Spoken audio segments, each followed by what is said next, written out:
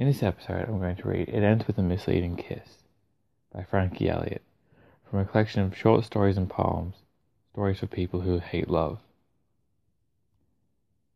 It ends with a misleading kiss. Tonight, you'll kiss a girl who isn't sure if she is pretty. You'll try and show her the stars, but they are just soup can lids with jagged edges.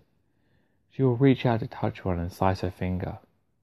When she begins to bleed, you will slip away because suddenly she is real, and real isn't what you're looking for. You will crawl 2,000 miles across the desert until you find a shiny black grand piano. The girl who isn't sure if she is pretty will try and follow, but gets lost somewhere in Reno. Inside the grand piano you will find 17 dead mockingbirds. Like a god, you will press upon their shallow chests and bring them back to life because you are lonely. They will come to in a flash of color and are anything but friendly. So they fly away.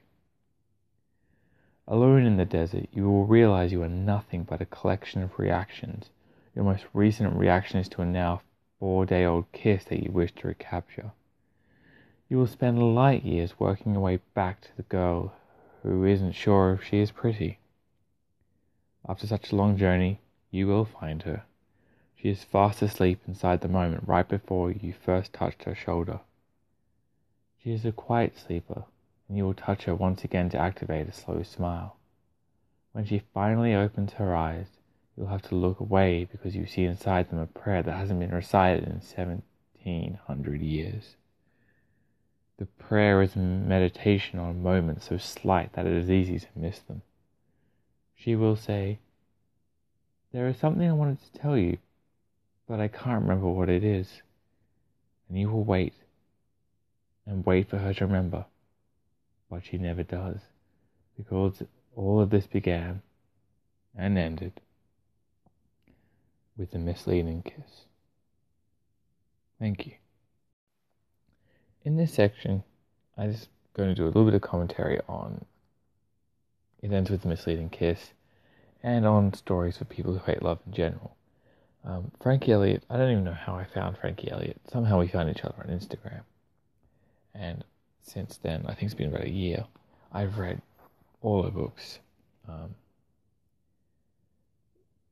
Piano Rats, her first collection, is one of my favorite books of poetry. It's just so good. And she's followed it up with stories for people who hate love.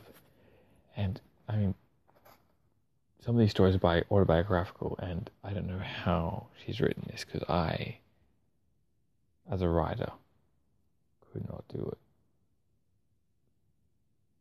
But they're just so visceral. I don't know if I've said that already in this version of this recording, but there's just something about her poems, and they're just so, they grab you and they draw you in, and so it's a good story, but there's also poetry to it.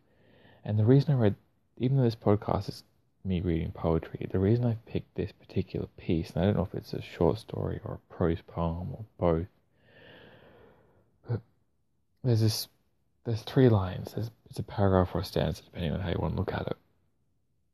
And it goes, "Alone in the desert, you will realize you are nothing but a collection of reactions, your most recent reactions to a now 4-day-old kiss that you wish to recapture. You will spend light years working your way back to the girl who isn't sure if she is pretty." And that line, the girl who isn't sure if she is pretty, it almost becomes a refrain throughout this piece where, it starts off, "Tonight, you will kiss a girl who isn't sure if she is pretty." And then, this girl who isn't sure if she is pretty is reciting a poem, reciting a prayer, not a poem, 1,700 years old, and she wants to tell you something, but you don't know. And I'm not going to try and explain the poem. I try to avoid explaining poems in these commentary pieces, but that collection of reactions is just, it's so true. It's so real. It's so very much what people are, and what so many people are. They are a collection of how they react to the world. And the reason I don't really want to try and explain this poem is because I like it so much.